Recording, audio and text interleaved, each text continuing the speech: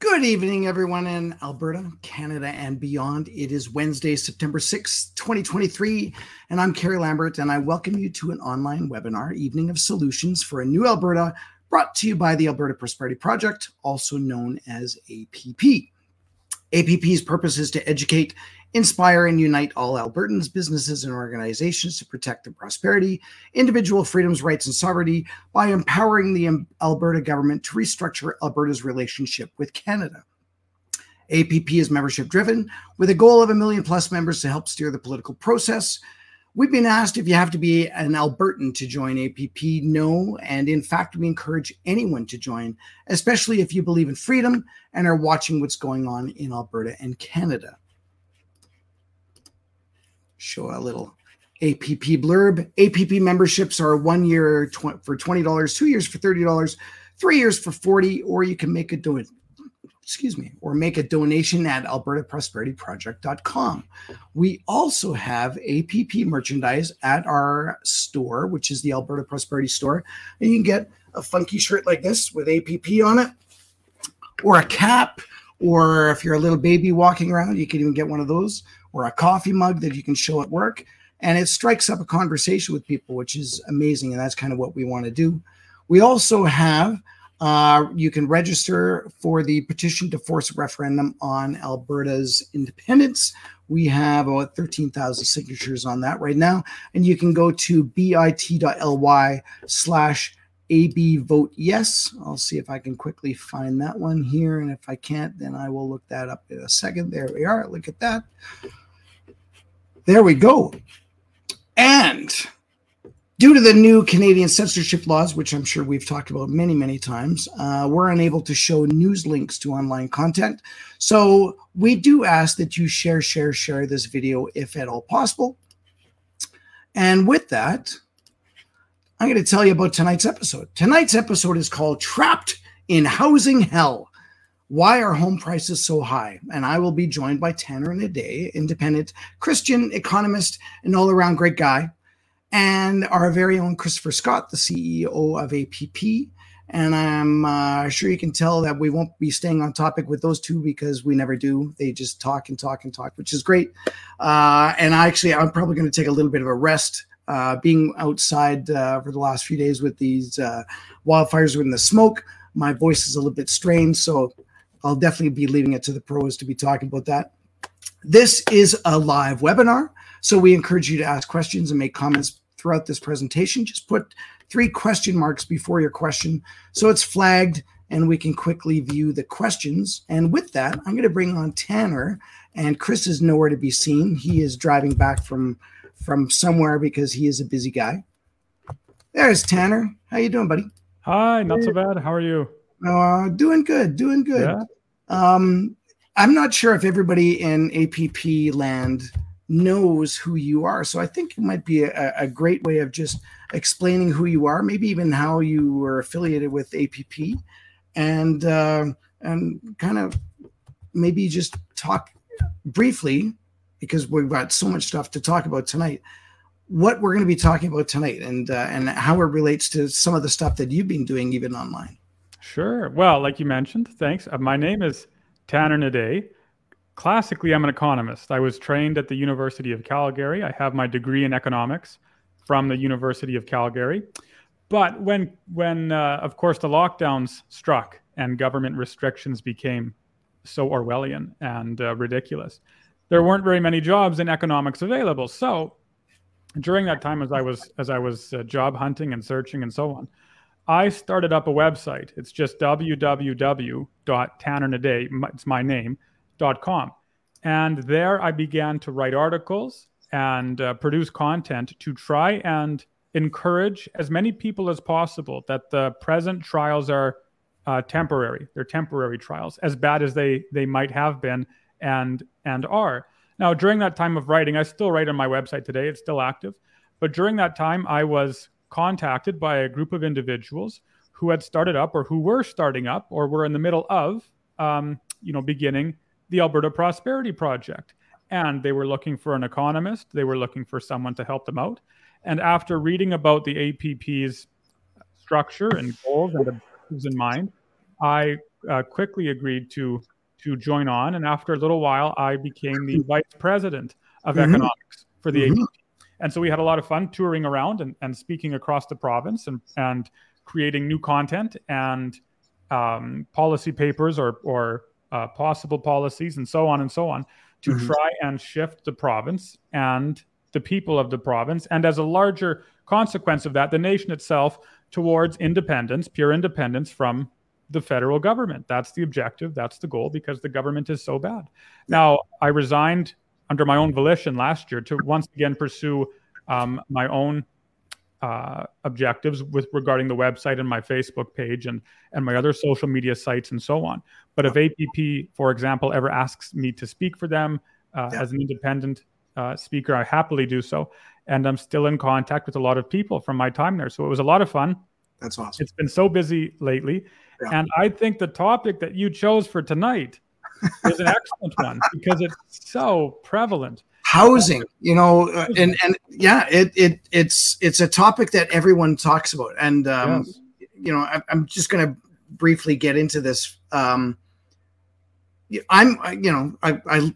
had this house here for like almost 25 years, and various reasons I'm kind of looking at maybe selling or maybe moving, or not even sure what I'm doing. And maybe that won't even happen. Maybe that won't happen for a couple of years. But I live in a cul-de-sac in Northwest Calgary, of which 3 houses have gone up for sale down the street, kind of thing. Our immediate neighbors moved away really just last week. And the topic is, now's the best time to sell because you can get so much for your money because interest rates are at the time were good. You could sell your house and make a profit. But my question is so if I stay in Calgary, where do I move to? Because no matter where I move, I'm in the exact same boat. It's the same price. So whether or not you move, you bought the house for $100,000 and then let's say it's 500 now, then you move from a house that's 500. Where do you go to? You move another 500, right? Right. Absolutely. And the topic really is about why are houses so expensive right now? Yeah. And renting is so expensive. We know people that are, renting a basement suite here in Calgary for almost $2,000 a month, and it's a basement suite, right? So there's a lot of economic issues, I guess, that make this happen. And I know who else to ask. Who wouldn't have a better idea of how the cogs in the wheel all work together but Tanner? Well, it's a good question. They're all good questions. Yeah. If you want a simple answer, the reason that houses are so expensive right now and the reason that renting is so expensive right now is because of government. It's because of bad government policy. It's because the federal government in particular plunges its hands into markets where their hands aren't supposed to be, and then they distort it. Anytime a government involves itself, particularly in markets, but really in just about anything, it distorts it. It distorts the market. It distorts the reality. If you take a painting and rub your hands all over it, if you take a oil painting and rub your hands all over it, it distorts the painting. Yeah. The government is exactly the same when it decides to interfere in markets. And according to Trudeau or any other politician you want to cite, they can give justification X and justification Y and justification Z for intervening in the market, but whether they're well-intentioned or not. And I don't believe our federal government is well-intentioned, but whether they are or not doesn't matter. The distortion comes regardless. It happens anyway. So if you want to, that's the prime reason. That's the prime reason why housing is so expensive. But what exactly does that mean? So you have to go back really to almost the Bank of Canada's inception. But, we're not going to go back that far. So we'll just go back a decade or two, whatever it might be. Yeah.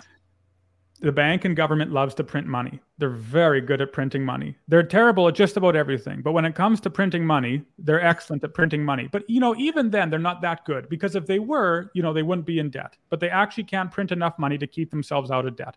Mm-hmm. Either way. So they print money and they print a lot of it. But the difference between, say, what we saw over the last 2 years where actual individuals got a check from government using money that government had printed. Yeah. Normally, money printing doesn't quite work like that. Instead, and I'm oversimplifying, the money stays in the upper echelon of the financial system, of the financial markets. It doesn't really, it isn't immediately handed down to the consumer. Instead, when government prints money, when the Bank of Canada prints money, it tends to stay in the hands of big investors, big companies, et cetera, et cetera, et cetera. Yeah.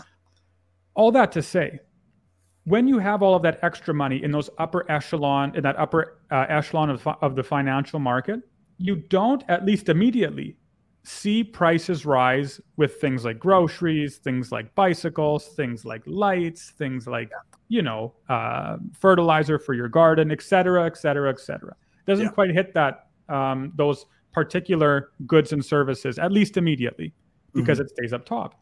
Instead, the inflation that comes as a consequence of printing all this money tends to pool in large asset purchases. Housing is a great example. You have these investors, and these investors are rich. They don't need another bicycle for their child because they have bicycles. They don't need any more suits. They have enough suits. They have all of those things. What they do love, however, is buying up property and buying up, big, massive, rich assets. So when you look at when you look at the last 10 years kind of thing, or last 5 years, whatever it might be, you can see that even among times of economic downturn, government is pumping money into that upper echelon financial market. And as a consequence, the prices of assets like houses, big assets, continue to climb. They continue to rise because more and more money is being pumped into organizations and individuals and investors who then in turn buy big purchases. So they spend on big purchases like housing. So what that did and what that continues to do is it signals to sellers, to housing sellers, or to contractors, or to builders, or to who knows, those who are in the market, that right now it's time to sell my home because there's a demand, obviously, for housing. People are buying housing. Big investors are buying houses. So I'm going to keep building houses. I'm going to increase the prices because there's a demand for housing. And I'm going to make money. I'm going to earn a profit. I'm going to get rich, if not quick, rather quickly. So this was happening a lot. The prices of houses continue to rise as a consequence of government pumping money into this upper echelon of the financial markets. Now, of course, it's important to remember that all of that money printing is a facade, right? All of it it creates a reality that isn't really true. Under normal circumstances, people wouldn't have been buying homes. Investors wouldn't have been buying homes under the rates or at the rates that they were. They wouldn't have been buying homes so quickly and so voraciously with such a massive appetite because they wouldn't have had the capital to do so. But because government was pushing money into their pockets, they had to do something with it. And so again, they bought houses, they bought homes. And so it's created, and it created, and it's still there. It created this false reality, this illusion, this lie about the housing market that really wasn't and still isn't true at all, right? It's the housing market is inflated. Okay, so you have all of that, and housing prices are rising and they're rising and they're rising. They're going higher and higher. Then, of course, you have the lockdowns, right? Then you have this titanic shift in our lives that is still reverberating in our lives today. So you have people locked down, and all of a sudden, everyone's staying at home, and they're staying at home for a week. And they're staying at home for 2 weeks, and they're staying at home for 5 weeks and 10 weeks, and then months and months on end. And all of a sudden, with the prospect of working at home forever for the rest of your life, it became, for many families living with children, spouses, and so on, absolutely necessary to upgrade their current living arrangements. They needed new housing, or they wanted to renovate, right? Because if this was going to be an office, a playground, a home with bedrooms, an exercise room, et cetera, then they had to change their living arrangements. The ones that they had before the lockdowns were insufficient. During the lockdowns, they realized they needed something different because their need for housing and for it to be more than just housing increased.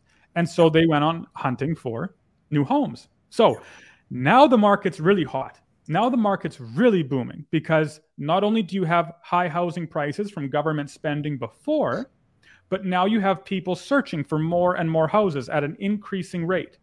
So you have those two issues. Well, then coupled with interest rates, things get really, really hot, right? Because of course, any individual could have walked into a bank And then he looked up at the signs and saw that interest rates were so low. They were, devilishly low. They were too good to be true, and they were, but it didn't matter, right? When you saw rates at less than 1%, oh my goodness gracious, you were so excited because you could take out a mortgage for a home that you normally couldn't have afforded. You don't have, or you didn't have the capital to afford it. You could take out a mortgage and say, it's cheap for me to do so. Why not? Why shouldn't I buy this dream house of mine? I can, the interest rates are low. It's encouraging me to spend. Money is so easy right now. It's just waltzing into my hands from government. Thank you, government. And as a consequence, I'm going to spend it on something which I don't really have the means to do so, but I'm going to anyway. So high housing prices before because of money printing. Lockdowns. People want more housing. That increases demand for housing, which means that it increases the price for housing. You have low interest rates, which encourages people to spend. More people are buying homes than they normally would, which also increases demand. It continues to shift to the right further and further and further. And you have supply shortages, at least according to the news. You can't get lumber, or it's very expensive to find lumber. Of course, it's difficult to find workers because everyone's locked down. You can't find this, that, or the other thing to actually build a home. And so the ones that were already there, the homes that were already built, right, again, increased in price because there wasn't a supply of new homes coming in to meet the new demand. Now, remember, again, all of this is a facade. All of this is an illusion that's been conjured by government. The lockdowns, instituted by government. The low interest rates, Bank of Canada and government, they were far too low. They never should have been that low, but they were. So be it. Money printing, right? Of course, government. Supply shortages, who knows how that was, who knows what happened there. Again, it's caused by government because you have nobody working, and our leaders, of course, are so typical of our leaders. Okay. Yeah. We have all of those problems. Housing continues to rise. It's important to note that during that time, I'm talking a lot, I know. Anyway. Oh, that's great. No, that's great. Yeah. It's important to note that during that time, while prices of homes continued to rise, rent was the opposite. When you looked in, say, 2021, the average rent decreased in this country. Okay. Isn't that strange? So you have housing prices that look like this, but then you had renting prices that looked like this. People weren't renting, right? The demand wasn't for housing, or the demand wasn't for shelter, sorry. The demand in that era was for housing. People wanted to purchase houses. They didn't just want a place to live, because then they would have taken something cheaper, like rent, because rent was decreasing. Yeah. No, they wanted a house, right? And it's different. Now, of course, the situation has changed now in our modern day, which we can talk about in a moment. But either way, housing was increasing, rent was decreasing. People didn't want to rent. People wanted to own a home. They wanted to purchase a home. They wanted a big structure that they could call their own. And because it seemed like it was such an easy thing to purchase, they decided to go for it. Okay. So you have all of these lies. This whole market now is built on a massive lie. And as everyone knows, you can't lie forever. You can lie for a little while, maybe. You can lie for a month or a year or a couple of years, but eventually reality is going to demand its debt be paid. Eventually, the truth is going to knock at your door and say, time to pay up. You can't lie any longer. Here I am. He's like the Grim Reaper, right? Yep. He's come to demand that the lie be silenced. It start to crumble. That's exactly what happened with Canada. That's exactly what happened with our housing market. You have all of these problems, and then one day suddenly, right? Governments printed too much, and they've been printing too much for a long time. Inflation, which was supposed to be transitory and short-lived, turns out it wasn't, like economists were warning, because they knew that money printing, it actually doesn't cause inflation. Money printing is inflation. If you print money, you're going to have inflation. So that was high. It still is high. And so with all of that now crumbling down, the Bank of Canada says, wait, well, we have to raise interest rates. We're going to raise interest rates to try and bring down inflation. Now, actually, when you look at models and history, it's not actually abundantly clear that high interest rates mean low inflation. Not at all. There are countries that disagree with that. You can have and often do have high interest rates and high inflation at the same time. But either way, it doesn't really matter for this particular topic. What matters is that the Bank of Canada said we have to raise interest rates in order to bring inflation down. So that's what they did.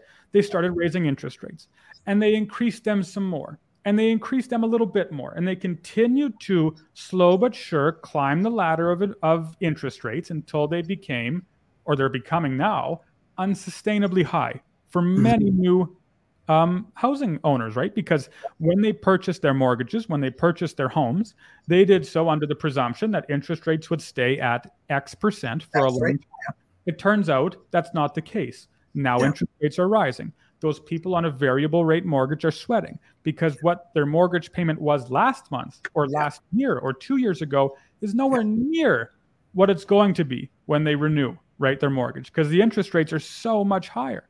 So now people are nervous, right? Now people are scared, and rightfully so in that regard, because they can't afford their homes anymore. They can't afford their mortgage payments, or they can't afford them without foregoing their car payments or foregoing groceries or foregoing this recreation or this leisure, et cetera, okay? So now things are in a difficult position. Maybe some people start to sell their home, right? Maybe they say, this is too much. I have to get out of it. I want to get something which is cheaper and which is more sustainable. But again, the market doesn't work like one day it's this and the next day it's that. It takes a little bit of time to react. So people are still wanting homes, right? It's just that now people are starting to sell because the interest rates are high. Yeah. This has also been exacerbated by the Liberals' mass immigration policy. This isn't blaming immigrants. I'm not blaming immigrants for the housing crisis. What I am saying is that Canada is being flooded with an unprecedented number of individuals every single year who need places to live. They need houses to live in. But again, of course, we're not building houses at the capacity that people want to. The supply is still restricted. The supply of new homes is still battened down. It's still, it's still lower than what people wanted or expect. And so as a consequence, those individuals or government has to buy the homes which already exist. So the demand is still there for housing. We still need housing. And so people can sell their homes at a higher price. You see, they can sell them at a very high price because the demand is still existent. But as the interest rates continue to rise, buying a home becomes less and less desirable, and selling your home, which people can't afford anymore, becomes increasingly desirable. It becomes increasingly appetizing to try and preserve your lives, to try and preserve your quality of life. Now, that's why, that's why the housing market is hot. There's a whole library of reasons why prices are so high. Yeah. However, the housing market's funny, right? Because the stock market, the way the market works, the stock market is one day it's high, the next day it crashes, right? The next day you have a massive crash like this. Housing's different, right? The way housing works is much different than the stocks, insofar as whereas the stock might go like this and then crash one day, a housing market is more like a balloon that has a leak in it. And so it slowly loses pressure until one day you wake up and you realize that the balloon is flat. So say you bought your home for $1 million, let's say. In this economy gets you a 1-bedroom, 1-bathroom. Anyway. Certainly it depends on if you're talking about Alberta or Toronto. We're going to get into that a little bit later too. And location plays a part, of course, and taxes and other factors, etc. But either way, you say you bought your home for $1 million at 1% interest rate, whatever, doesn't matter. Yeah. And then interest rates rise. And they continue to rise, and they continue to rise. And now they're at, say, let's use an extreme example, they're at 10 or 15% interest rates. And so, of course, you can't afford your home anymore. So you try to sell it, but you realize, it's only after you put up your for sale sign that you realize that people don't really want your home at $1 million anymore, or 1.2, because the interest rates are so high and because the demand for housing has changed. So you drop it down to $1 million. Nope, nothing. Well, then you drop it down to 900. Nope, nothing. Then you drop it down to 700. Nope, nothing. You drop it down to who knows what until eventually maybe someone picks it up. But then your neighbor does the same thing and he finds out the same as well. And then his neighbor does that. And then the person across the street tries to sell the home. And eventually all of them realize that their houses are worth about a fraction, or they're worth a fraction, say they're worth half of what they paid for. And then people wake up one morning and realize that their houses aren't worth what they paid for them. And the market crashes, right? People just walk away from their homes. Why would they pay $1 million mortgage on a home that's now only worth $600,000? That's right. There is no reason to do so. Be nonsense. It'd be foolish for them to do so. So instead, like they did in, what was it, the 80s, right? They take the keys, put the keys in the mailbox, whatever it is, and go to the airport and go somewhere else because they have to change their style of life. Yeah. So all they certainly did that in the housing crash in the U.S. That was a bit of a scenario. Precisely. Yeah, that was built on a lie too. Of course, you had nonsensical mortgage bonds that were totally false. They were built on a lie. And then one day people woke up and said, uh-oh, the lie has been exposed. And the house that I bought for this amount isn't worth what it was. Or the person who bought the house isn't as stable financially as what I thought he was. And so, of course, the market crashes. So what the picture I've painted is the housing market, the reason it's in such a disastrous state right now is because of government. It's government's fault, right? Yeah. They've built these lies to keep themselves in power. And now individuals like yourself or myself or, well, actually anyone in the country, rich or not, is suffering as a consequence of it. They're suffering because of distortions. They can't see what's actually happening. I guess the ultra rich perhaps, right? But for the vast majority of Canadians, they're suffering as a consequence of these ridiculous lies that governments have told. And now, to use an old term, the chicken's coming back to roost. That's right. So with you saying it's the government's fault, is this really a federal government problem because they're printing money? I mean, there's lots of factors, but is that kind of the big one for you? Right. For me, it is. Yes. Now, so there are other factors that affect housing prices, like zoning laws, municipal zoning laws. Those are ridiculous. Even anytime government gets involved in any sort of house, it's nonsense. I think it's such nonsense that you have to go to the city to get a permit to build a deck. That's garbage. It's your property, or it's supposed to be your property. That is such nonsense. But anyways, those sorts of zoning policies that municipalities are required to adopt and implement also change the price of housing, certainly. But I place this blame for the housing market primarily on, the federal government, because even though they won't explicitly say it, they do, right? The Bank of Canada and government are like this. They work together like this. Yeah. They control the interest rates. They control the amount of money in the economy. Those two really are the big ones. Interest rates and the amount of money in the economy have a massive effect on the price of housing. So yes, I do put the blame primarily on those two institutions. Yeah, lots of comments. This is definitely a hot topic for people. People had asked about the immigration. I know we were briefly talking about that.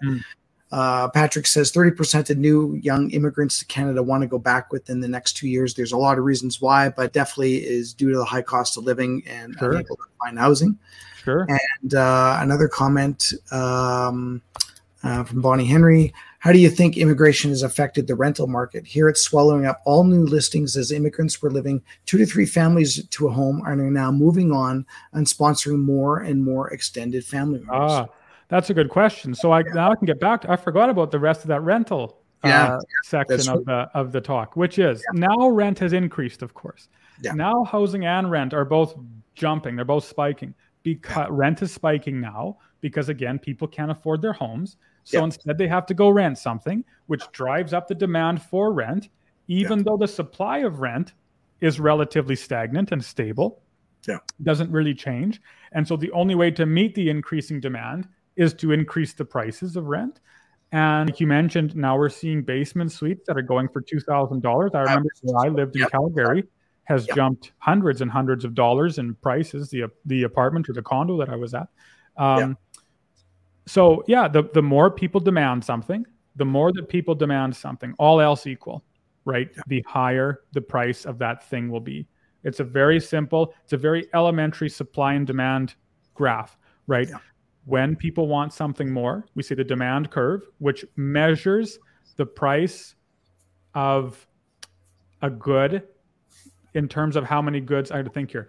This is actually P and Q. It measures the price of goods and the quantity of goods that are produced at a certain point, in an economy. The more that people demand some good, that the more this demand curve shifts to be more expensive. Basically, it shifts to the right, we say. So that's what's happening with the rental market as well. Rental market, housing market, both are the same. People demand this good rent. They demand housing. They demand rental spaces. And so to meet that new demand, the curve shifts to the right. Now, supply that can change too, right? People can build more houses to introduce more competition to bring down the cost, right? They can introduce more rental units, right? You can build new apartments, new condos, but that isn't an instantaneous thing. That takes a lot of time. That takes a lot of time, and it takes a lot of capital. And so it's laggy, right? The new supply is very laggy to a point where, like that comment mentioned, people want to leave the country because it's too expensive. No, that's right. And the lag is a big thing, because I know even in Calgary here, we have houses that seem to be growing up everywhere, like all on the outskirts. But there used to be a period there where you would by the time you actually got your mortgage and you committed to signing on the dotted line to get something built, it was 3 to 6 months. Now I'm hearing it can be up to 18 months. Yes. And you get this juggle where people are selling, and then they think that their house is going to be ready to go, and it's not. So then they're looking for rent in order to be this transition. Like, it's a horrible time. It almost makes me just want to say, I'm comfortable just sitting here. I'm not moving at all, because that is going to be a big issue for a lot of people selling. Right? Certainly. Absolutely. There's so much the government every government, but again, the federal government in particular is so good at introducing uncertainty into our markets, whether it be the housing market, the grocery market, the pipeline market, et cetera. They're so good at introducing uncertainty into those markets. And that's the prime enemy of investment. It's the prime enemy of trying to make rational decisions for the future. How do you, or anyone else, how does anyone know what to do in the future, preparing for the future, when they don't know what our government's going to do tomorrow? Absolutely. That's right. It's so difficult, right? We don't know, even with the Bank of Canada. I'm not arguing that interest rates should have stayed low. That's not what I'm saying. But again, it's so difficult to telegraph whether or not they're going to raise interest rates that it becomes almost impossible to accurately predict as an individual what's going to happen in the future. And so you're trying to make plans about, what should I pay here? What should I take a mortgage out or a loan out for here? When should I sell this thing? But it's almost impossible to know, because you don't know what's happening tomorrow. Thanks again to the dear federal government. You are correct. We have a quote here from a friend of ours, Christopher Scott. "The high cost of living ain't nothing like the cost of living high," by Jamie Johnson. And with that, I'm going to bring on Mr. Christopher Scott, who's been sitting trying to get his computer working. And maybe you got a little bit too close to the fan there, and you got your hair cut there, Chris. I think that's exactly what happened. I set up this new computer, and I finally get it working, and then I had to steal parts from the other one that I was going to use. Yeah. And then I couldn't remember what the password was, so I spent about 20 minutes trying to reset the password. Well, here you are. Have you been listening in on Tanner's words of wisdom? I have, yeah. And like always, Tanner nails it with a very sensical, logical, common sense perspective on this stuff, which apparently is exactly what our federal government does not have. Yeah, they're literally doing 140 in an 80 zone with the economy and finance right now in this country. And they're gonna get pulled over and get a ticket. Yes, that's a good way of describing it. Our government is so, the actors in government act so opposite of common sense. There's no common sense in government so you and I and those who are watching this stream, look at what government is doing. Again, almost any government, but we'll focus on the federal government in particular, because they provide so many generous examples of their foolishness. You look at what they're doing, and it makes you go, how on earth can you possibly think this is the right thing to do? How can you think this is the rational thing to do? And I don't believe there is an answer except to say they want to do this. I know that, of course, this, people say this sounds like conspiracy. You're a conspiracy theorist. Government wants to help. And it's like, yeah, right. And then it's like, wake up and smell the roses, because that's not true at all. Can you imagine being a politician in power, knowing that if people reach a point where they can no longer pay their mortgage, and they can't afford groceries, and they can't afford recreation, and they can't afford the necessities in life, their car, fuel, et cetera, knowing how desperate they'll be. Can you imagine the power that you could just imagine yourself being bathed in, with people coming to you for help as a government, right? I can't pay my mortgage, so I have to go to government for help. I can't pay my car payments, so I have to go to government for help. And all of a sudden, Trudeau or any other politician holds your life in the palm of his hand, and he can do practically whatever he wants without any real political flashback, or at least serious political flashback, right? C.S. Lewis has this great essay called Willing Slaves of the Welfare State. And he talks about how really an economic power is more devastating than a military one, because no man would dare bark back or bite the hand that is currently feeding him and his family. If people get food stamps from government, how much more obedient will the population be than if the government is oppressing them, explicitly? So I think there's a strategy to all of this nonsense that government is imposing. I have a theory, and it's actually maybe not so much a theory as one of my very controversial statements, but I think the governments or the politicians know exactly what they're doing. Yes. And they know that these policies that they're bringing out are not to the benefit of the people. But what they do is they convince people who are ignorant of reality or fail to bother pursuing realistic ideas. They can convince them that these things are real. And whose fault is that? Is it the dog's fault for stealing the steak off the table, or is it our fault for leaving it there? So we have a society right now that is largely ignorant to most of the things that we've been talking about, that you've been talking about, Tanner.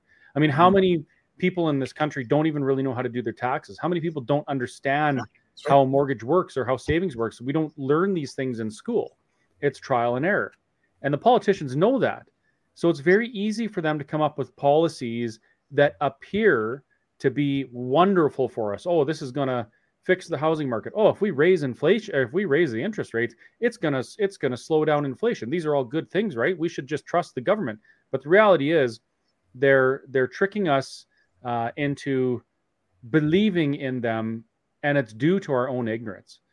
And I'm not saying that I'm less ignorant than anyone else on this stuff. And I've been tricked by a lot of these government policies as well. So part of this is people accepting responsibility for our own failures to pay attention and make sure that what they're doing is actually in our best interest. I'm quite concerned about new home buyers and what they're going to end up getting trapped into, and especially if it was $1 million home and everybody wants something brand spanking new, blah blah blah, and they were buying it at 1%, and now it's 5%. And, in a couple of weeks, it might be 6% or 7%. And then they will be trapped and they're going to end up just walking away. And it's just a horrible situation. Who benefits, Kerry? What's that? Who benefits? When an oil field worker goes and buys $1 million home, they're making $300,000 a year. Oh, I'm making great money. Interest rates are good. I can afford this home. You're right. Then we go through a little bit of a recession or oil price tanks or whatever. All of a sudden, they're not working. And they have to walk away for their home, or they're foreclosed on. Who benefits from that? It's the bank that wrote the mortgage in the first place, knowing how precarious of a situation that buyer was in. And they turn around and they hold on to that house until things recover, which they generally do. And then they sell the house or whatever, and they make a pile of money by actually selling it to another person who probably mortgages it with them and makes them a whole bunch more money. Like, it's such a racket. Maybe I should have been on the other side of that. Just kidding. No, it's dirty. It's dirty is what it is. It absolutely is.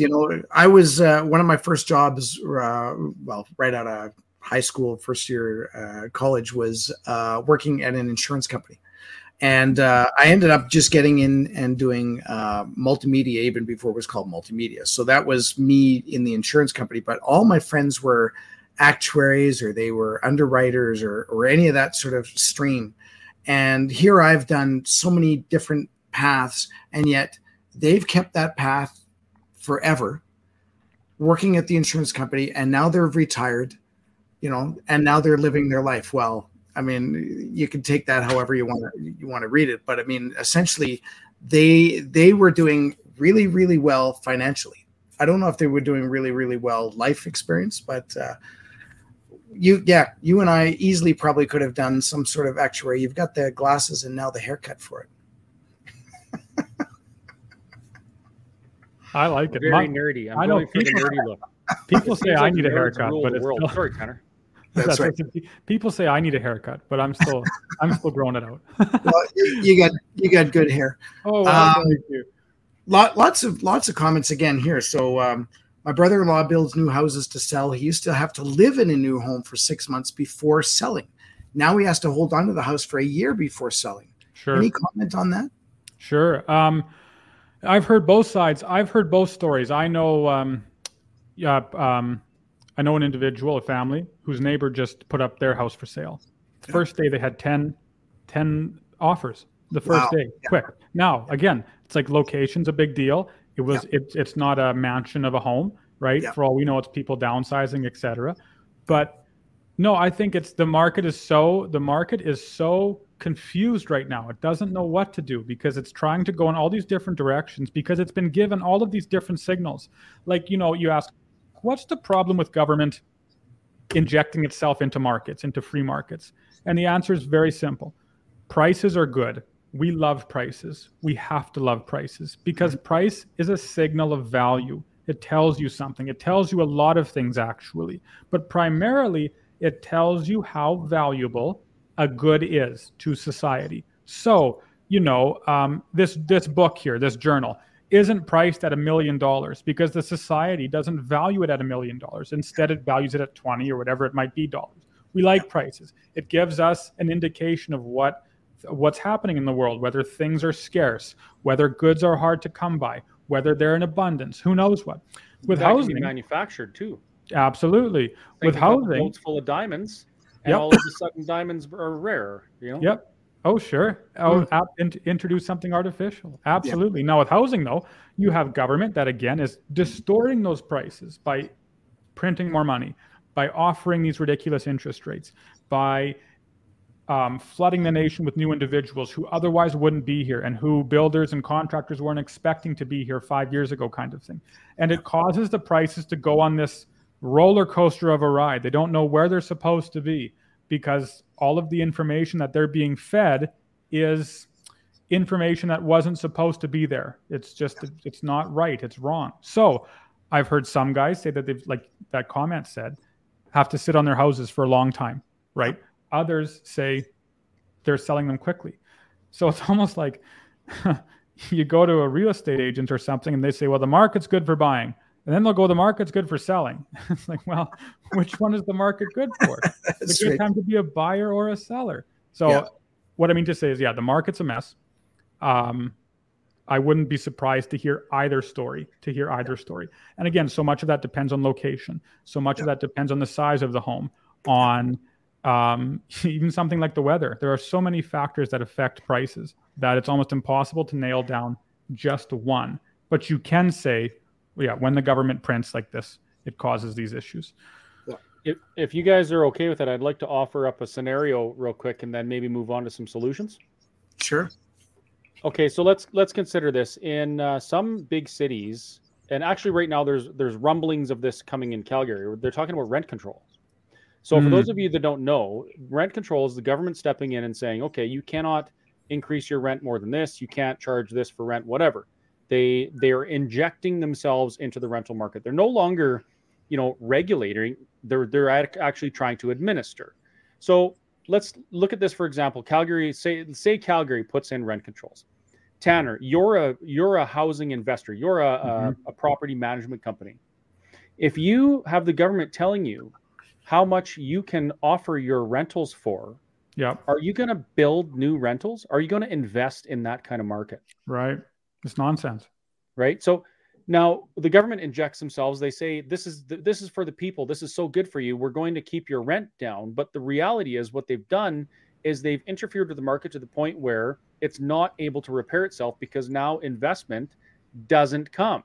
because as a property manager, you're going to say, hey, if I can only charge $800 a month, I guess now let's say $2,800 a month for a $3,500 property, I'm not going to invest in that. I'm not going to buy it. And that's one less building that's built. That's one more townhouse complex, one more apartment building that isn't built. And the end result is extended periods of very, very low vacancies. Mm-hmm. And so that's just one example that I've been thinking about lately about how government dipping their fingers in business is on the surface, people will beg for it because they tell them how much it's going to help them. But the reality and the outcome, the reality that slaps them in the face, as Tanner has so often mentioned at APP speaking events, it shows up and it doesn't stop for politicians. Yeah. So with that said, Tanner, what's the solution here? The Alberta Prosperity Project, as you know, we're all about solutions, and we've talked about these things quite a bit in the past. There are solutions to these issues. What are some of the things that Alberta could specifically do to deal with housing issues? Right. The unfortunate truth is the most immediate solution is going to hurt. It has to hurt. This is what's so devastating about government involving itself in markets, is that when they do so, right, when they print money, when they increase the inflation in the country, when they spend and spend and tell you to spend and spend and spend as much as you can on everything you want, right, for the moment, a couple months, a year, who knows how long it might be, things are excellent, or they seem excellent. Again, it's a deception. It's a mirage. It's a lie. But the immediate perception of reality is that things are great, right? Everyone's buying things. Economy's quote unquote booming. Everyone's happy, right? I don't drink, but you can compare it right to a night of drinking. It's 11:30 at night. It's 1 a.m. People are really giving her on the sauce. they're feeling good. They're partying. They're living their how would you say it? Their wild lives, and everything feels great. But then eventually the sun comes up, right? It's 5 a.m. It's 6 a.m. It's 7 a.m. And the party dies down and the alcohol stops flowing and people have to go home. And then they do. Then they lay on the couch and they are assaulted with the most blistering headache, right? The most blistering feeling of just sickness, right? This gross, overwhelming feeling that the alcohol needs to purge itself from his or her body. I don't know anything about that. I don't know either. This is all new to me. Oh, right. And so you have to endure a hangover after a night of binge drinking in the same way. After a protracted period of spending money and all of this nonsense with the housing market, you're going to have to endure a period of financial hardship, of economic hardship. The economy is going to plunge into a recession. It has to happen because the market has to straighten itself out, right? It's like a man that has a broken arm. That arm has to be set, but it's going to hurt to be set, but it has to be set. Otherwise, it won't heal. So the market has to tumble. It has to be plunged into a recession. And basically, government has to clear out from the market. It usually doesn't, but it has to. And then the market can build itself back up again. So what I mean to say is the most immediate solution basically is for government to say, we're getting out of the markets. We're going to let them do what they're supposed to do. We're going to let them act freely and watch how things play out. It sounds like almost a nihilistic solution, but it's not. It's actually the opposite. It's one of the most difficult decisions that a government can make because it's going to be so politically disagreeable and at least at the start, not very profitable politically. So they have to remove themselves from the market. The market has to tumble. The market has to crash. And then things can get sorted out from there. It'll build itself back up on truth, not on lies anymore. So that might mean, again, your housing property will decrease in value, right? Yeah. Or people will have to move. These are all very difficult things that are undesirable, but again, they're consequences of living in a world of lies. They're consequences of living in a world that's saturated with deceit. This is what happens when politicians choose to play with the lives of the people, and the citizens are hurt because of it. So that's the most immediate solution. Yeah. After that, the way to fix the issues we presently have as a government is really to not do anything at all. Government needs to not be in the business of money printing. It has to be locked away from that business. That's right. It needs to be locked away from the business of setting interest rates. That's horrible.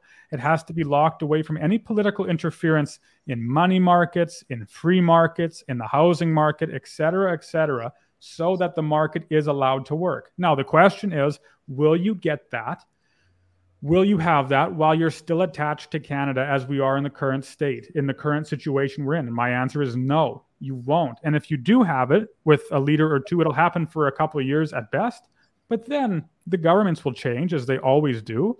And because Ottawa is so far away, you can't really give them a stern discipline because they're too far away to be disciplined. And so the cycle will repeat.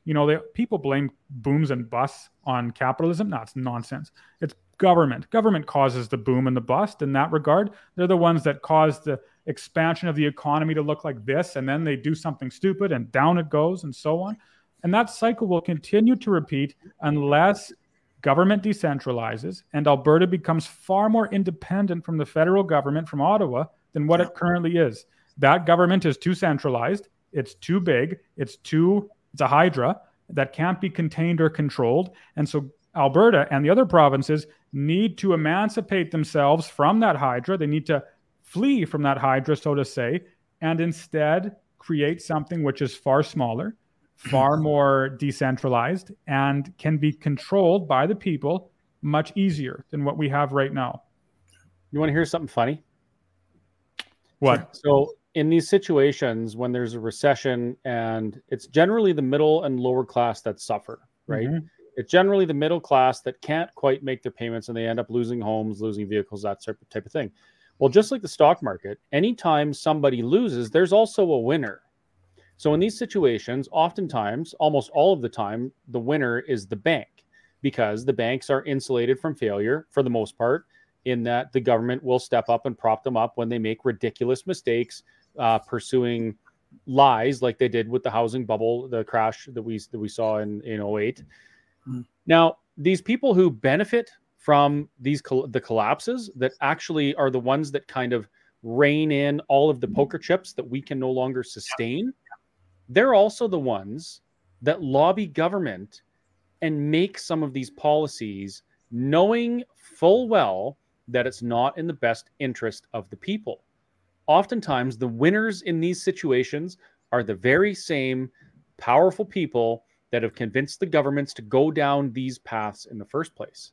And like I said before, it's dirty, it's corrupt, and the only reason it's allowed to continue is that we're too unaware of what's going on to do anything about it, and we expect the government to save us.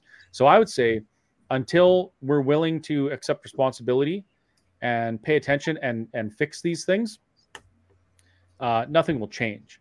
And that's what Alberta has to do. Alberta has to stand up and say, hey, we're not going to allow this anymore. We need to pursue reality and reason and not this fairy tale ideology. And we're going to do it to the benefit of the people. Then we're going to see some real change. A little bit of pain, but well worth it. Yes. Yeah. Our friend Walter says, Tanner, do you think this collapse is designed to fall in a certain direction and favorable to big money? Yes. Well, it's certainly designed to fall in a specific direction. I like Chris's comment regarding the banks and government. Banks and government have to be separated. Chris is exactly right. Yeah. When banks know that they're going to be insured from their failure to make good business decisions, then they're going to make foolish business decisions. Can you imagine going to a horse race, betting on the horses, knowing that even if you lose, there's a guy right behind you who's just going to give you the money that you lost anyway, right? That's right. You would engage in the most foolish of bets, right? Because you're not going to lose. All that's going to happen to you is you're the same off as you were before. So there has to be consequences for actions. If the banks want to make bad investments, fine, let them. It's not that's not my problem. And when they fail, then the banks have to fail too. That sends a signal then to other banks, to everyone, don't make stupid business decisions, because if you do, you're going to fail. And there's no one there to bail you out. You can't go to government, or you shouldn't be able to go to government and knock on their door and say, I need some more money because I made this stupid business decision, because I invested in someone or something that I shouldn't have. That's the way you have a market operate. Now, is it designed to fall in the direction of big money? Well, regardless, it's designed to fall in the direction that will benefit specific individuals in whatever way, right? Perhaps a crash is meant to come as far as government's concerned, so that they can say, you see, this capitalist system again has crashed. It keeps crashing. We need a new system. We need a new system of economics. Here, let's implement digital currency, a centralized digital currency. Let's implement an economic system where we control things, so that way these booms and busts won't happen anymore. You can have your house, et cetera, et cetera, et cetera. And we're not plagued by the disease of free market capitalism. I could very well see that being the reason for a crash. Or go ahead. Can you imagine, sorry to interrupt, can you imagine that governments actually do that? Like, I can't even imagine a scenario where a government would say to a big corporation or company, hey, roll out your product. It's fine that it's dangerous. We won't hold you liable if it harms or kills people. Let's just roll it out. You can make $100 billion. And if people die, then don't worry about it. We won't allow anyone to sue you. I can't imagine a government would do that, because that's not to our benefit at all. No, I can't think of a single situation where that would have taken place or would ever. Me neither. Thank goodness we have Trudeau to protect us from those types of things. Thank goodness. Absolutely. Pardon me. I have to go throw up. I'll be right back. I have two sorts of conversations here, and then we'll probably wrap this up for the evening. Although we're only an hour in, I mean, we could easily talk about this for another hour. But our friend Maria says, we own 3 rental properties, no mortgages. And if we don't increase the rent for our renters, us as landlords have to pay an increase in inflation tax that happens to us every year, right? And so that's an important thing, dealing with the rental as well as the home ownership. And Vicky actually even says it a little bit further. This market also creates a bad situation for renters, not just for price, but for abuse. People will not expect good service from landlords if they have nowhere else to go. Yeah. What we want is we want as much competition as possible. Under the present circumstances, that's not possible. And so those individuals in the market who are renting to renters have more power than they otherwise would. That's true. Yeah. Which lead to difficulties. That's right. And then here's kind of where I wanted to go with this. The reason I'm moving to Alberta is that I no longer owe anyone a dime. And I think that was based upon, and I'm just going to call up this page here. So this is the national price map from the Calgary real estate, or Canadian real estate. And you can, by all means, go and do this yourself. It's just crea.ca. And you can actually see comparing apples to apples, if you want to call that in this way, although they're definitely apples to pineapples. And this one tells you what the average price is, say, let's just say Calgary. And we're going to pick another one. We're going to pick Ontario and Toronto. Greater Toronto. So for a house that was last year $520,000 is now $550,000. So probably an increase of 8%, whatever it works out to be. And but that same house in Greater Toronto was 1.145, and now it's another $20,000 more. That's a comparable house. So check it's Vancouver. no wonder. Look at Vancouver, Kerry. Look at Vancouver. I remember watching those shows on HGTV about people buying homes. Like, I walk dogs and I bake cakes, and our budget is about 1.2 million. What? It is 1.2 million. Good. Wow. Yeah. How is that even possible? You know what the average house in Mirror is? It doesn't show up in here, but let me see if there's something. It's like, I think it's like 215,000 is the average home in Mirror. South Central. There you go. So, well, kind of. Yeah, I'd go with that. But you see what's happening here. Yeah. Last year it was 201,000 South Central Alberta. This year it's 267. Now there's a good reason for that. Probably it's because our housing market out here is actually pretty hot. Because a lot of these people in the cities, they can no longer service a $600,000 or $700,000 or $800,000 mortgage, but they sure as heck can service a $267,000 mortgage. So we're selling a lot of houses out here. Yeah. Yeah, and prices are going up.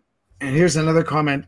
should go to Saskatchewan or Regina, better housing prices and just as much work. I'm just going to look that up. So we were looking at originally Calgary, and now we're just going to look in Saskatchewan. Let's go Regina.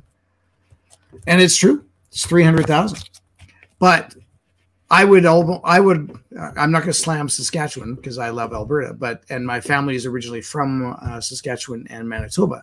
But I think we might have a bit of a higher quality of life. Don't shoot the messenger. I'm just saying more things to do, and if you like sports. Yeah, it depends what your definition. Oh, there you go. Oh yeah, I saw you winking very discreetly. But it's true. And you know what? You could probably find anywhere. Like friends of ours moved out to Nova Scotia or New Brunswick, somewhere in there. Let's just look for. I'm trying to think of, let's just say St. John's. Yeah, so it's about the same price as it would be in Saskatchewan. So people decided that, you know what, what's happening in BC and what was happening in Alberta at the time of the lockdown didn't make any sense, that they could probably sell and then move away. I don't know what the prices were for that at that particular point, but I mean, they got to be. It was definitely worth it for people to be doing that, right? Right now, you can still buy a decent home in East Central Alberta. Or southeastern Alberta for like $60,000 or $70,000. Yeah. That's incredible. Imagine being a retiree in Ontario with a home that they own or almost that they could sell for $1 million and then move to Alberta. You can win the lottery by moving to Alberta. There you go. Is that how we're going to spin this? Come to Alberta? Well, I think, you know what? I think more people should come to Alberta. I think people, with what we're seeing across Canada, it makes sense to invest your time in Alberta right now. I mean, we're doing some amazing things. Our government, as imperfect as they are, they're making some common sense decisions. They're doing things based on realistic outcomes, not on pandering for immediate votes. Yeah. And I would say, people should be considering Alberta to be their home. It's probably their home already. They just don't realize it. Yeah, that's right too. And our good friend here has Ken, actually, that's Vicky. She says, I think all hardworking people should come to Alberta. And you got to be hardworking. Don't be a slough. What did Ralph say? I'll look at that in a second. But what did Ralph Klein say? Yeah, I think he said something. He said, "Get a job, bum."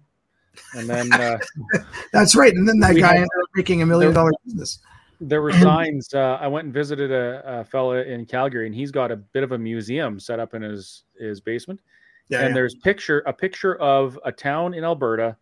I want to stay maybe Claresholm or something like that. But the town sign said, "No jobs. We can't support our own. Keep going." Yeah. Pretty wild times. Yeah, quite.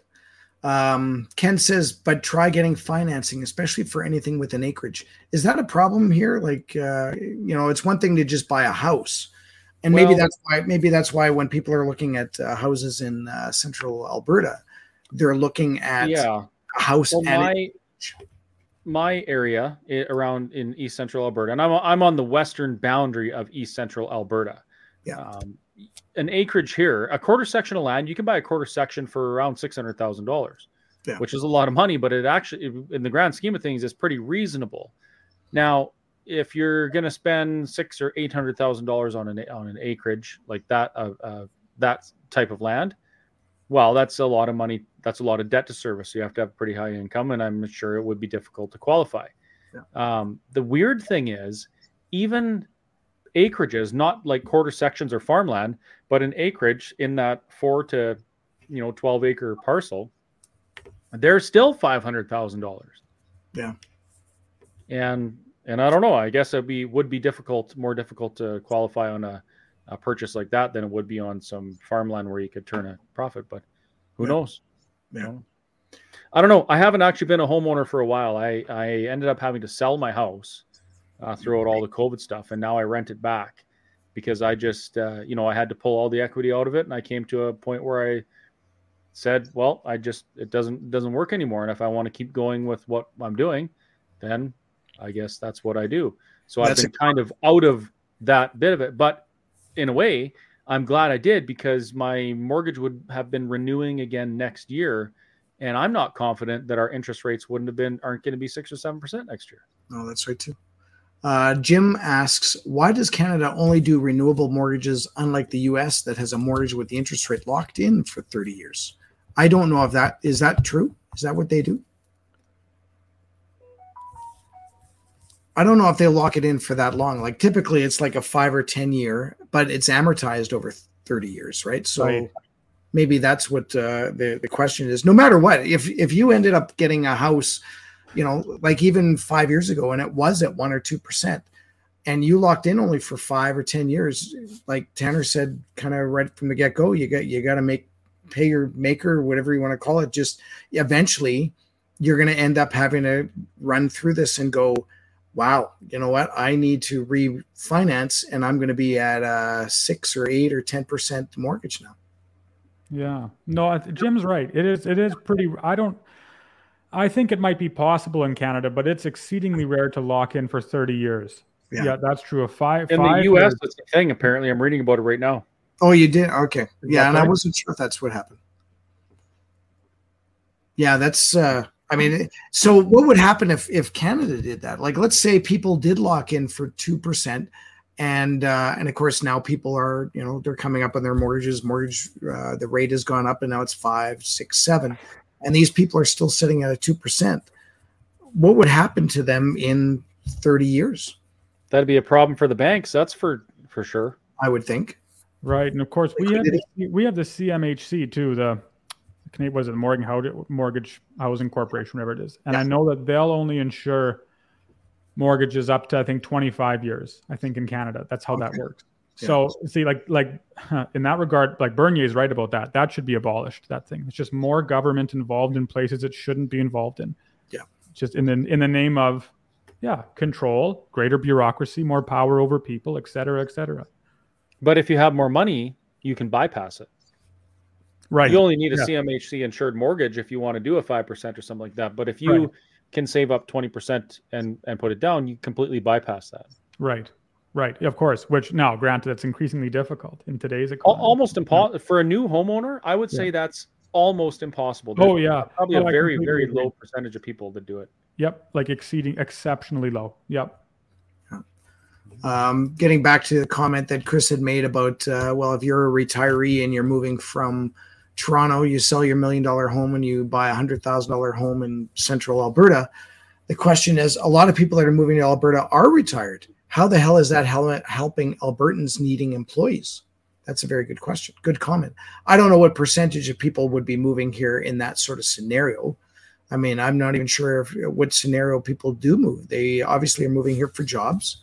And if they're moving here for jobs, maybe they're moving for the energy. Maybe their head office has moved. Maybe they're a part of a conglomerate. Maybe they're just they have that entrepreneurial spirit that they say, I'm going to move here because less taxes. I was looking for a stat, and maybe someone can send me the link for it. But there was a stat that showed how much utilities are in Alberta versus Canada. And here, that was a bit of an eye-opener for me. So even though we have our cost of gasoline is pretty much the lowest in all of Canada, our utilities, especially electricity, are ridiculous. Like the stat that I saw, and again, I can't find it, but someone will find it. Like in Saskatchewan, let's say it was $30 for electricity, and in Alberta it was $100. So are we borrowing from Peter to pay Paul in terms of that? What you just described is exactly what Tanner was talking about. You know the reason why our gas prices are so low in Alberta? Yeah. Government has removed themselves from the equation to some degree. Yeah. We aren't paying provincial sales tax on that. Yeah. And they allow our energy industry some leeway to produce and export their product, which keeps our products reasonably lower compared to the rest of Canada. Yeah. On the other hand, the NDP government firmly entrenched government in our energy, as in electricity and utilities, when they were in power. And now we're paying for that. I mean, there was a $1.5 billion bill that Albertans are still paying. We're still on the hook for because of how the NDP immersed themselves in the business of providing utilities to Albertans. Wow. That's a perfect example of what Tanner was talking about. That is a case study of why government should keep their dirty, bungling fingers out of business, period. So if that's the case, didn't we have like a big surplus this year? Like, couldn't we just pay that off, or is that out of my pay grade to make that comment? I think that's a Tanner question. Well, it has to be what's politically profitable, usually. So if politics was of no consequence, and no, I argue this regardless of politics, but it's very unlikely it'll happen because it's not politically fashionable. With a surplus, you'd cut taxes. That's what I would do with the surplus. Anytime you can cut taxes is a time you should do it. Chris is exactly right about the electricity. It's not the power production itself that is expensive, right? We should still be using coal or more of it.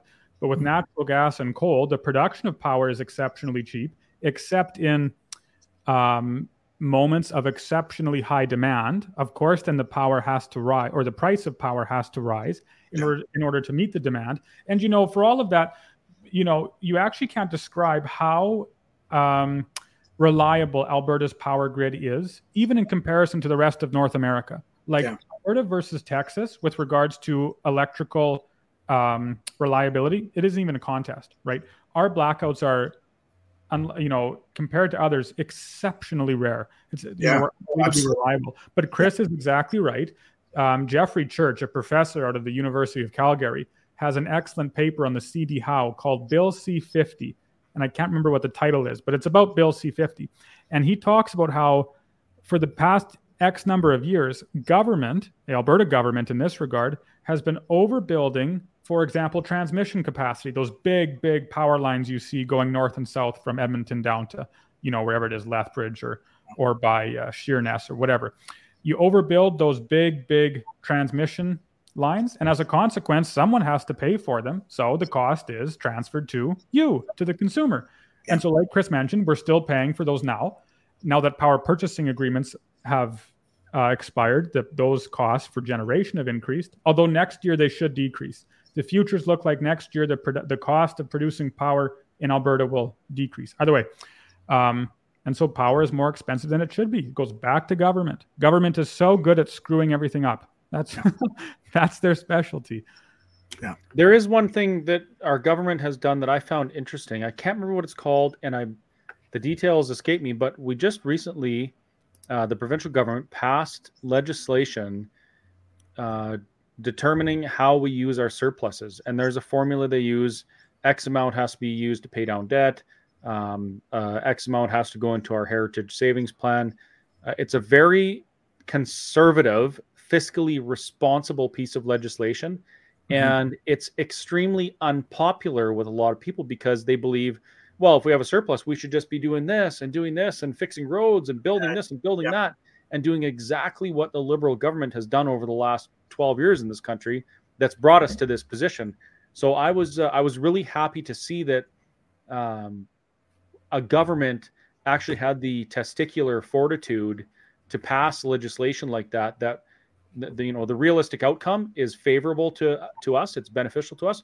But in a popularity contest, it's a difficult sell because, as Tanner mentioned, there is a little bit of pain in the short term. Yeah. Just to get back to the housing, of course, we always go off on these tangents. I love these tangents, but is there a provincial government policy that can help create a little stability in this housing crisis? That's a good question. I don't know the scope of power that Smith and her government has. Again, politics aside, and I know that we want individuals to be as free as possible, and we want all individuals to be as free as possible. Right now, if it were me, I would put a freeze on anyone coming into Alberta. I know Chris was talking about the opposite, and fair enough. Again, we want people to be free and work. But at the present time, the Alberta government's concern should be with the Alberta people, the people who are here now. Let's fix the problems we have in Alberta. Let's help. Again, I'm from the government. I'm here to help is dangerous. I know. But let's figure out these issues right now and try to remove for the present time any extenuate or any, what's the word when it's outside? exogenous variables that can come in and try and muddle the equation a little bit. Again, I'm not blaming people who want to move to Alberta for the housing crisis. That isn't their fault. It's not the immigrant, it's not their fault. They're coming here because they're being invited to come. They're being let in by all means. I would want to move to a province that loved freedom as much as Alberta does too. Yeah. But we're in such a state of crisis right now that the more the government, the provincial government, can just slow things down and say, okay, here's what we're doing, or here's what we're not going to do. We're just going to focus on the Alberta people at the present time. We're going to try and have the housing market catch up, the supply of housing catch up with the increased demand. So we're going to try and, you can't manipulate the market, but we're going to use our policies to slow down the demand of housing by slowing down the number of people coming into the province, and so try and level things out. And then when things are even, right, then when things are at equilibrium, then we can loosen up a little bit, relax just a little bit. And if desired, open things back up. Even the job market, something is so strange there. I know so many people who apply, and I mean this isn't hyperbole, who have applied for hundreds and hundreds and hundreds of jobs on Indeed, right, here in Alberta, and they don't even hear back from companies. So, governments can talk about there's a labor shortage. I don't see it. I see the opposite. I see people trying to apply for jobs and they can't, or they can't get anything. And even if they do, it isn't enough to cover the cost of housing and groceries and a car. So the economy is in a perilous position right now, and government's trying to hide it. The federal government's trying to hide it. But again, reality will be revealed. Yeah. Question: how do you enforce a freeze though? It's not like we have guards on the border. And that one. What I was going to say is before we get into that, a lot of these times when we bring in, there's we'll call it immigrants from within Canada, people moving from BC or Ontario as an example, and then there's also the immigrants that the federal government are bringing in. They bring in 400,000 immigrants each year, right? So in 10 years, in theory, we'll have like an extra 4 million people. This basically the size of Alberta that's being brought in 10 years. Of that 400,000, it's not like they all land on Toronto and go, okay, now find us a house. Although that certainly seems to be happening, but they're basically given where they can move to. So in Alberta's case, they may say, you know what, we're going to push you up to Fort Mac, or we'll push you to Grand Prairie, and then it's their problem, right? And again, that forces the cities and the province to be dealing with, I'll call it unjust immigration, and then it's their problem. Our problem as a provincial collective to come up with housing for them. Like that's, why isn't the federal government just saying, you know what, we said we're going to bring in 400,000, but you know what, I think for the next few years we'll only bring in 200. You know what, Kerry? The federal government does not have constitutional jurisdiction in matters of immigration to the provinces. And that's one of the things that Alberta needs to immediately take control of is immigration. Yeah. It's our sovereign constitutional right to manage our own immigration. And that's one of the things we've allowed the federal government to do because, you know what, they're just doing an okay job. So we'll just let them handle it. Yeah. Just like we've been doing with our pension plan, just like we've been doing or starting to, possibly allow them to interfere in health. There's many areas where the federal government has exceeded their jurisdiction and infringed on ours as a province. And we need to start taking that back. Immigration's one of them. So here we go. We can tie this into what the APP believes in.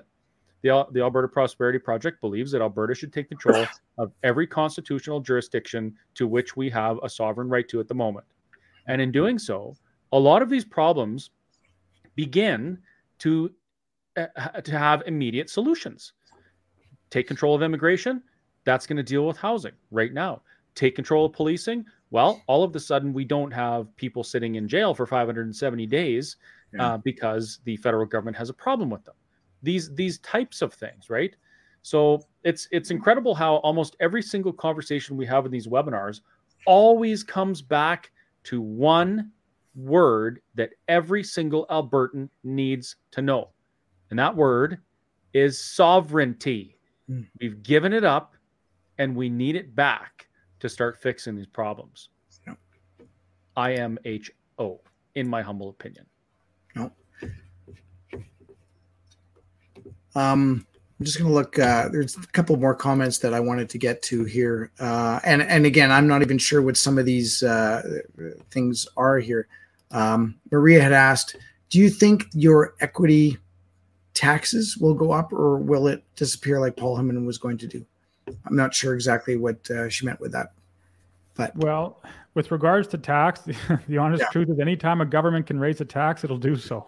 So I can't read the future. But if I were a gambling man and I put before me was a bet to say, do you think government will raise taxes on thing X, Y, Z or not?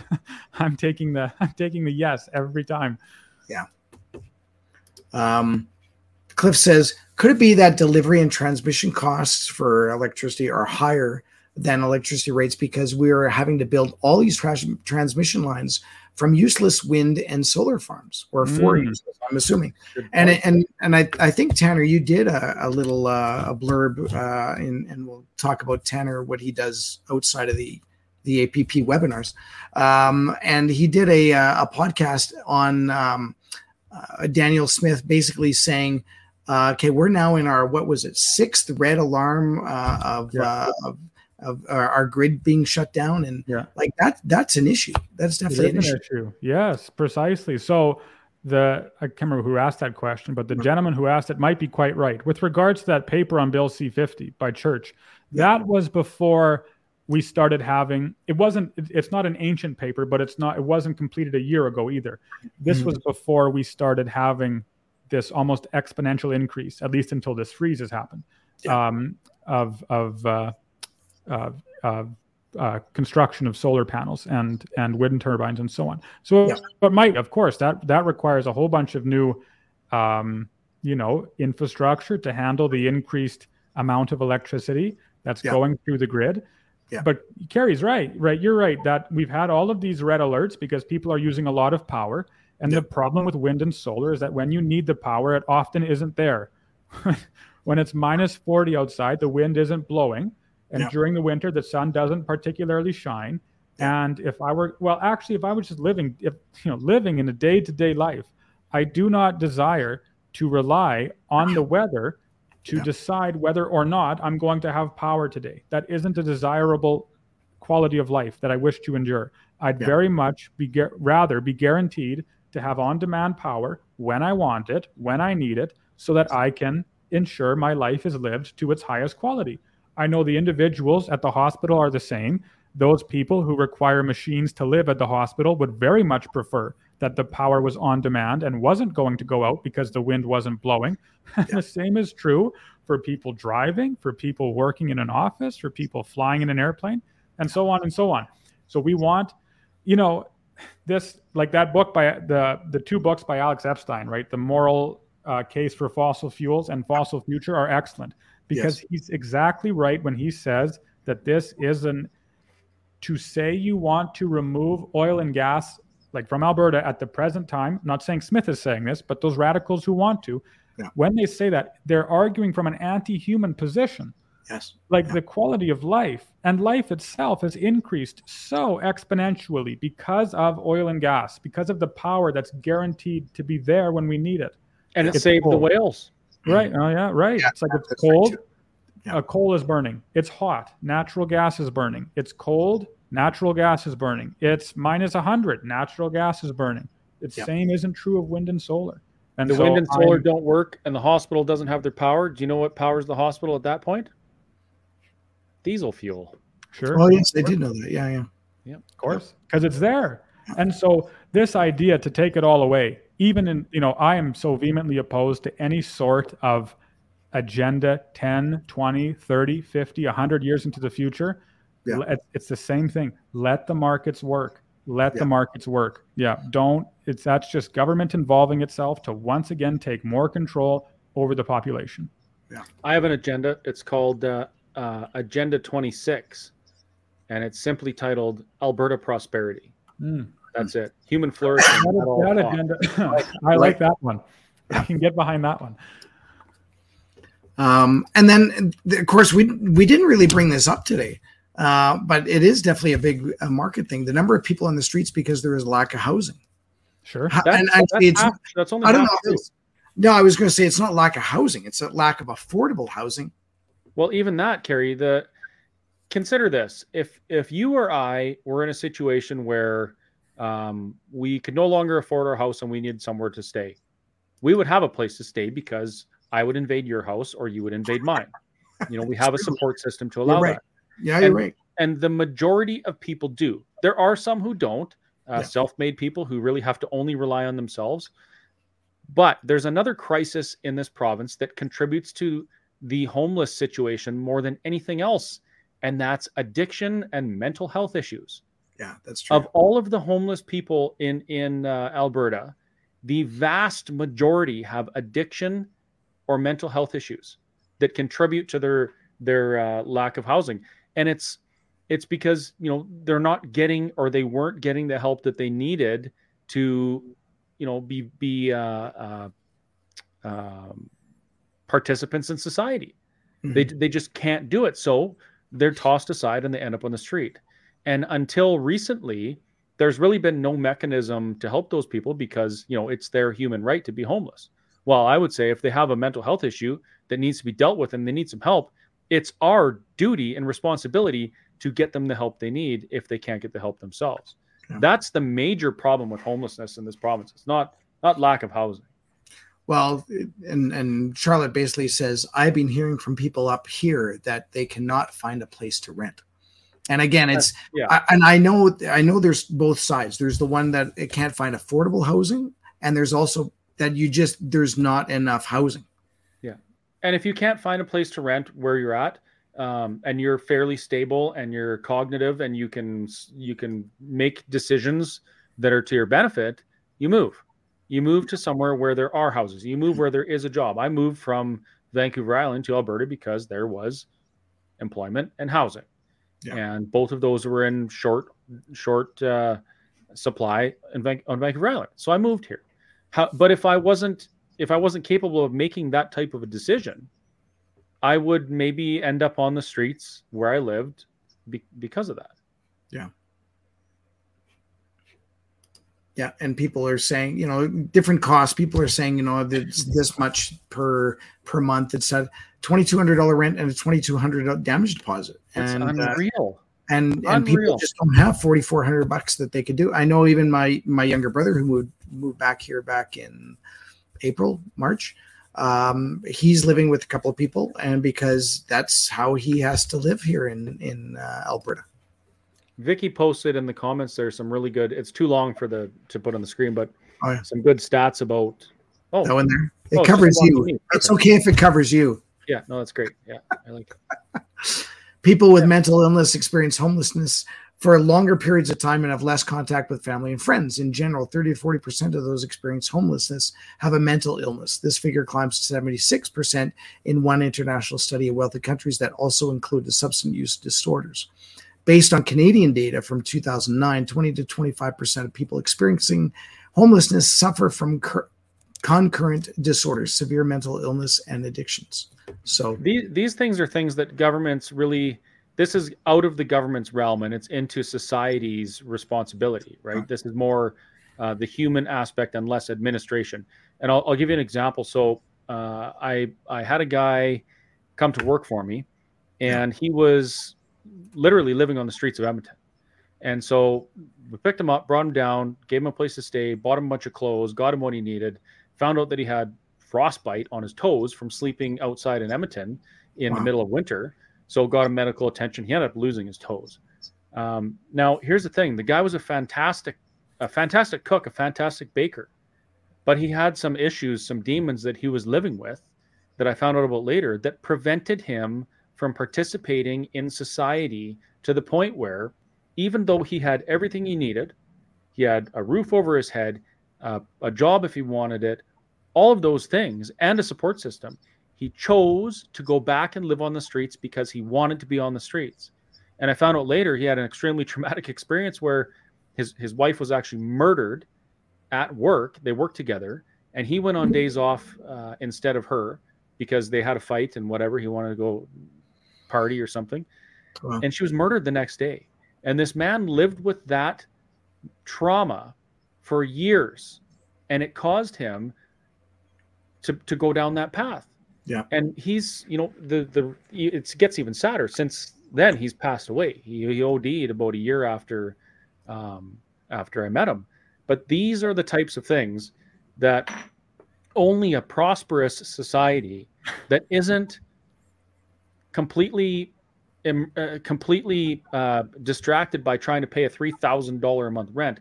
These are the things that a society has to have the time and the willingness to help with, right? So as we go through these regulatory and administration type things with government, and we improve the quality of life for the people in the province, those things start to be dealt with as well, because we have more time to do it. Yeah. It's like pollution.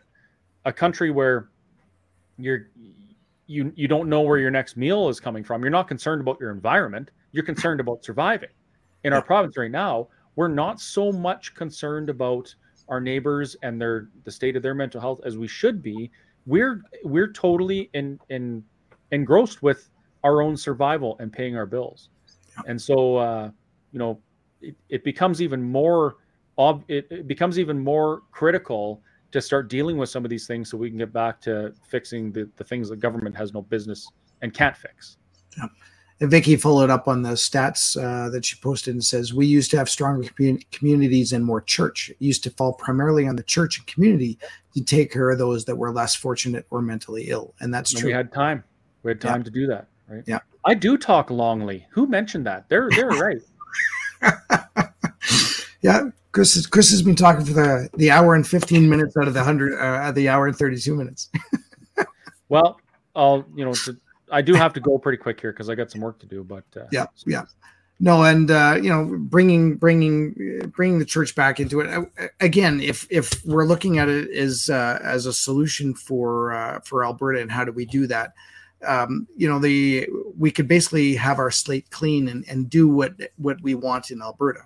And maybe we as a society decide that Alberta really needs to bring back the core values that were brought and basically how Canada was started on. And speaking of core values, yeah, can I interrupt and talk longly again? Sure, you may as well, because you're going to do it anyways. This is a huge kudos to Tanner. Yeah. So one of the comments that I get fairly consistently all across Alberta from people from all walks of life is, why do you have to talk about God? Why is there so much talk about God? And my answer is this. Nobody wants to force anybody to believe in God, but we acknowledge that if we're looking to ourselves for a foundation to build our society on, we're going to fail because we're inherently imperfect. The only way that we can successfully lay a foundation to stand on and build a prosperous society is if we look to something higher than ourselves. In my case, as a Christian, it's God. That's what we look to. So I want to say to you, Tanner, huge kudos to you for maintaining your position on your faith through all this. I've heard people say things about, when you talk about God, and I always say, well, you might not agree with what Tanner does, but I guarantee he's probably praying for you. So you should just say thank you. That is true. And it's a tough one because, a lot of people want to be politically correct and get more followers or whatever, but there's very few people who stand on their principle and walk their faith like you do. So I just wanted to say thank you from me and for every other Albertan who appreciates you praying for them, whether or not they believe in your God. And that is also one of the reasons why I visited your website and I bought my 1-year subscription to your newsletter and your podcast. And I bought a bunch of copies of your book, although Amazon would only let me buy 3. Because I want to support people like you who stand on their principles and don't back down in the face of politics. Well, thank you. I so appreciate that. It's very kind, because you're right. Without a foundation, everything crumbles. You build your house on sand. This is what the scriptures say. If you build your house on sand, why should you be surprised when it falls? So we need a rock, some immovable rock upon which we build our society, or else it'll crumble. Yeah. And so actually that, I won't give away what the topic is for Bibles and Bulls on Sunday for the Cowboy Church. Yes. But it has to do with bulls. That's what I'll say. And it has to do with what you were talking about, Chris. Yeah. I'm really looking forward to it. And I have had some comments about that. Oh, why do you have to put Bibles in there? Why does it have to be about Bibles? And I just reply, it's not about Bibles. we're having a church service on Sunday, acknowledging that Alberta is a mostly Christian province and people want to go to church. So we don't want to take away their time to be at church. So we're offering a church service in the arena. And the other way of looking at it is, if you're a cowboy and you like to rodeo, well, there's a good chance there'll be some sinning on Saturday night. And you're probably going to have to do some repenting on Sunday morning. So, we'll facilitate both. Yeah. So for those of you who may not know what we're talking about, we're doing a Bibles and Bowls event in Bashaw, which is just north of Mirror, kind of in the middle of Stettler, Lacombe, and Camrose, if you want to look at that. And the Bashaw Ag Grounds, it's a great facility, and it's this weekend. We've got vendors, we've got barrel racing, we've got live music. I'm going to be hosting karaoke on the Friday night. The Saturday we have Craig Moritz and another band called Third Degree. We've got free pancake breakfast on Saturday and Sunday. And of course, the reason we bring this up is because Tanner is going to be there and speaking at the Cowboy Church on Sunday. So it'd be great to have everybody out there and say hi to Tanner, or even come by and say hi to us. It'll be a lot of fun. It's very kid friendly. There's bouncy castles. We've got a couple of other cool things that the kids are going to be doing, and you can come out. You can even go camping, and you can get the tickets at the chrisandkerryshow.com. There's and if you happen to go on the Chris and Kerry Show, we have all our episodes from 2022. We actually started in 2021. I haven't done that yet, but 2022, there's some with Tanner on there as well. And then in 2023, we have backups of APP's webinars and all that sort of stuff. But yeah, I'm looking forward to having Tanner there and hearing what he's going to be saying on Sunday specifically. Oh no, he says. JJ says Bashaw Meats is good as well. Bashaw Meats is fantastic, and I forgot to bring them a poster. Oh, well then I'm up there tomorrow. I'll end up doing that. Yeah, you do it, because Bobby's like 7 feet tall. He looks like he should have a sword in his hand, so you bring it to him, because it's okay. I'm a little nervous. No, I'm just kidding. I'll do it. And folks, there will also be an Alberta Prosperity Project booth there. So if you want to be involved and you want to donate a few hours of your time to go and help man the booth, we would really appreciate that. You can reach out through the Alberta Prosperity Project website under the volunteer tab. Yeah. And so that's another reason why we're mentioning Bibles and Bowls, is because the Alberta Prosperity Project will have a presence there, and we need your help to make that work. So and then that brings up a whole thing about if you enjoyed these webinars and what we provide, some would say entertainment, but we call it edutainment. By all means, see if you can volunteer.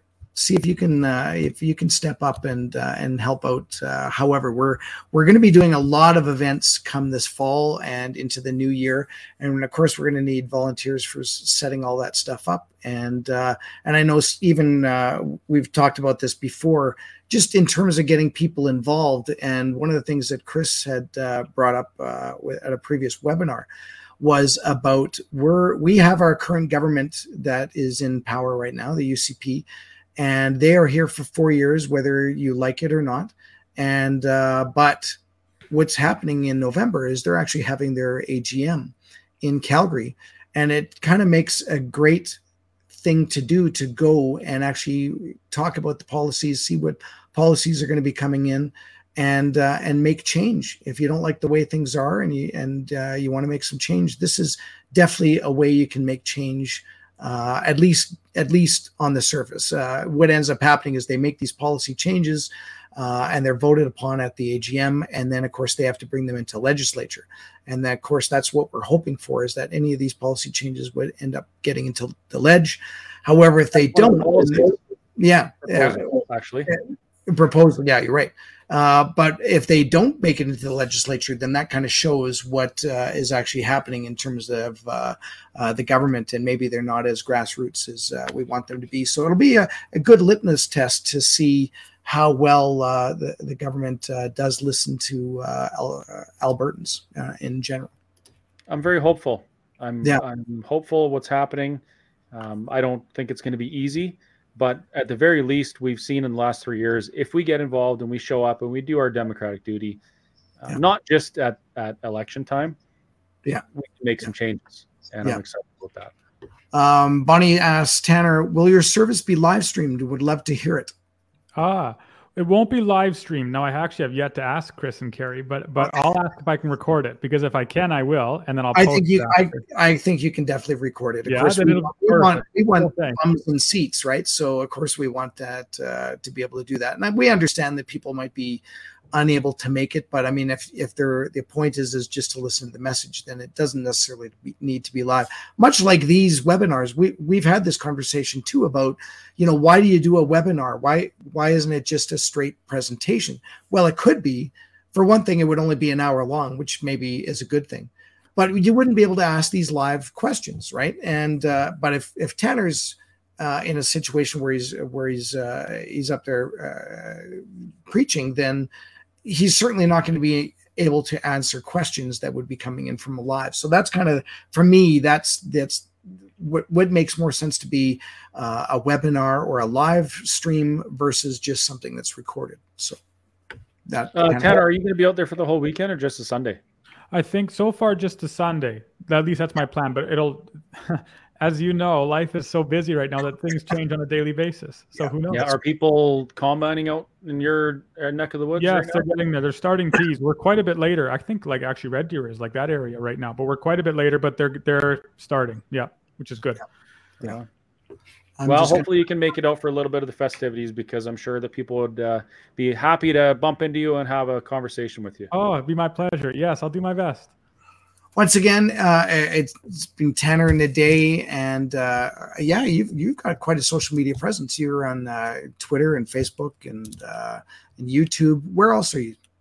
Honestly, the two biggest are Facebook and my website. Just my website, tannerinaday.com. Yeah. The reason Facebook, I think, is largest is because, at least at the present time, the style of videos that I do are most conducive for an audience on Facebook. They're shorter. I try and keep them to the point. And they're just, little pieces of information. The website's a bit different. That's where I'm able to write out my thoughts and so on. So honestly, wherever, I love doing podcasts and stuff. You search up my name, something comes up. Yeah. Yeah, and if you like this kind of stuff, folks, please consider supporting Tanner with a subscription on his mail list and his webpage. Also, please consider joining the Alberta Prosperity Project as a member. Memberships are very reasonably priced. As a matter of fact, it's considerably cheaper than Netflix, way cheaper than Disney Plus, and it's way better for you than either of those are. In addition, the only way this stuff happens is with your financial support. So if you are able to, please consider making a donation either with cash through the website or volunteering your time to help move Alberta towards a prosperous and free future. And the only way we can do that is if we do it together. So we need your support any way you can. That's right. Well, I've got a little ticker going along the bottom too that's asking if you were a video creator, podcast host, live streamer, journalist, or blogger with a passion for Alberta independence. If so, we want to talk to you. Contact us at comms@albertaprosperityproject.com. I'm not stepping away from this position, so it's not like I'm just saying, hey, come take this position over. But you know what? It is kind of nice to have a little bit of a reprieve and actually be able to do things. There's a lot of things that happen on Wednesdays that I'd like to be involved with, and I know that Chris would like to be involved with. And by all means, if you can step in for one or two days a week, or that would be fantastic as well. So the more the merrier. Plus, you don't have to keep looking at Chris's bad haircut all the time. I'll wear a hat next time. I'm sorry. Oh, there you go. And so I think with that, I think we'll wrap it up. Unless you guys have any last things that you want to say. Are we done? I'm good. Chris, maybe Chris is frozen. I'm not sure. No, I was just waiting for you to almost end it. Then I was going to say something and say that I got the last word. As you always do. So with that, thank you, Tanner and Chris. Of course, thank you for everyone for staying online for the whole hour and 45 minutes and listening and commenting and asking questions. And we do this every Wednesday. And next Wednesday, as a matter of fact, we have Tasha Fishman, who is nice. a great lady who does unschooling your children. And a podcast. She has a website, and she's a speaker. And so if you want to hear all the stuff, the bad stuff that they're doing in schools and why you need to take them out or at least give them other options, then next Wednesday is going to be that great of a webinar for you to listen to. And with that, is Chris going to be the last word? I am going to get the last word in, and I'm going to say thank you, Kerry, for doing what you do and offering and volunteering your time for other people around you, even though you don't have enough time for yourself. No, we really appreciate you, and I'm sure everybody loves you even more than I do. So thank you.